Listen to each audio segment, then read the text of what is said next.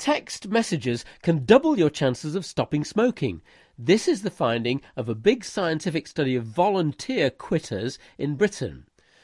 Dr. Carrie Free from the London School of Hygiene and Tropical Medicine told me all about their text messaging programme and what they did in their randomised trial of smoking cessation. We recruited people, and once they were recruited and agreed to join up the trial, they were randomly allocated to either the intervention or control group, which means they had an equal chance of getting the intervention or not getting the interventional programme.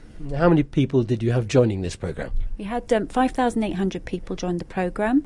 They were randomly allocated to either receive the programme or not, and then we followed them up at 6 months. To be eligible to join the trial, you had to be aged over 16, you had to be a daily smoker, and you had to be willing to make an attempt at quitting in the next month. Right, now, what did you do with the text messages? The people who got the programme were asked to set a quit date, and they received an intensive period of support for the week before their quit date and for 4 weeks afterwards. So the messages were mainly about encouragement, support, providing information, giving feedback. After 5 weeks, the messages reduced in frequency to 3 per week until the 6-month follow-up. So they got encouragement, but you had two groups, a placebo group that didn't get encouragement. Both groups were given information about existing smoking cessation services, so they could use any other support they wanted. The control group got messages thanking them for taking part in the trial and asking them to make sure they completed the follow-up, because obviously that's important for having robust and clear results. What sort of messages did the active group get? Well, one example of a message was we sent a message to them to say, congratulations, your oxygen levels are now normal, well done, keep going.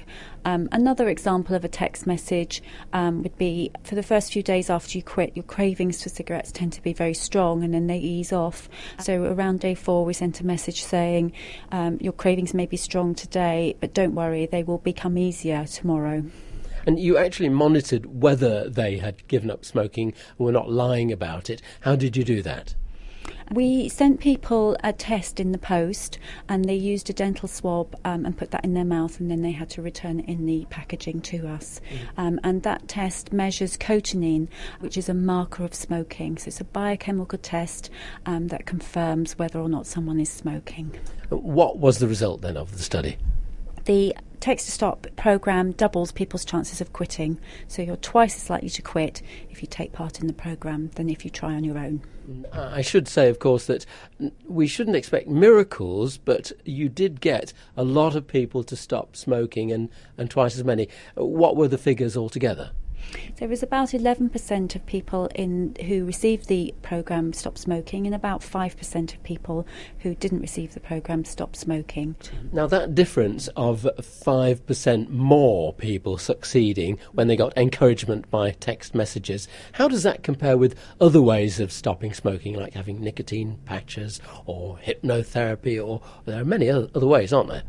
Yeah, of the ways that have been shown to be effective, there's support such as counselling, face-to-face or group or telephone, and then there's medication such as nicotine replacement therapy or varenicline.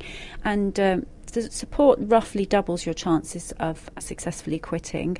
Telephone support is slightly lower, and medication again roughly doubles your chances of quitting, with varenicline being a little bit more effective. Hypnotherapy, there's not really very good evidence that it works very well. And if you use the support and the medication combined, you're 4 times more likely to quit. So it's very much in keeping with that work. But the lovely thing about text messaging is just how convenient it is to receive support, and also how inexpensive it is to provide.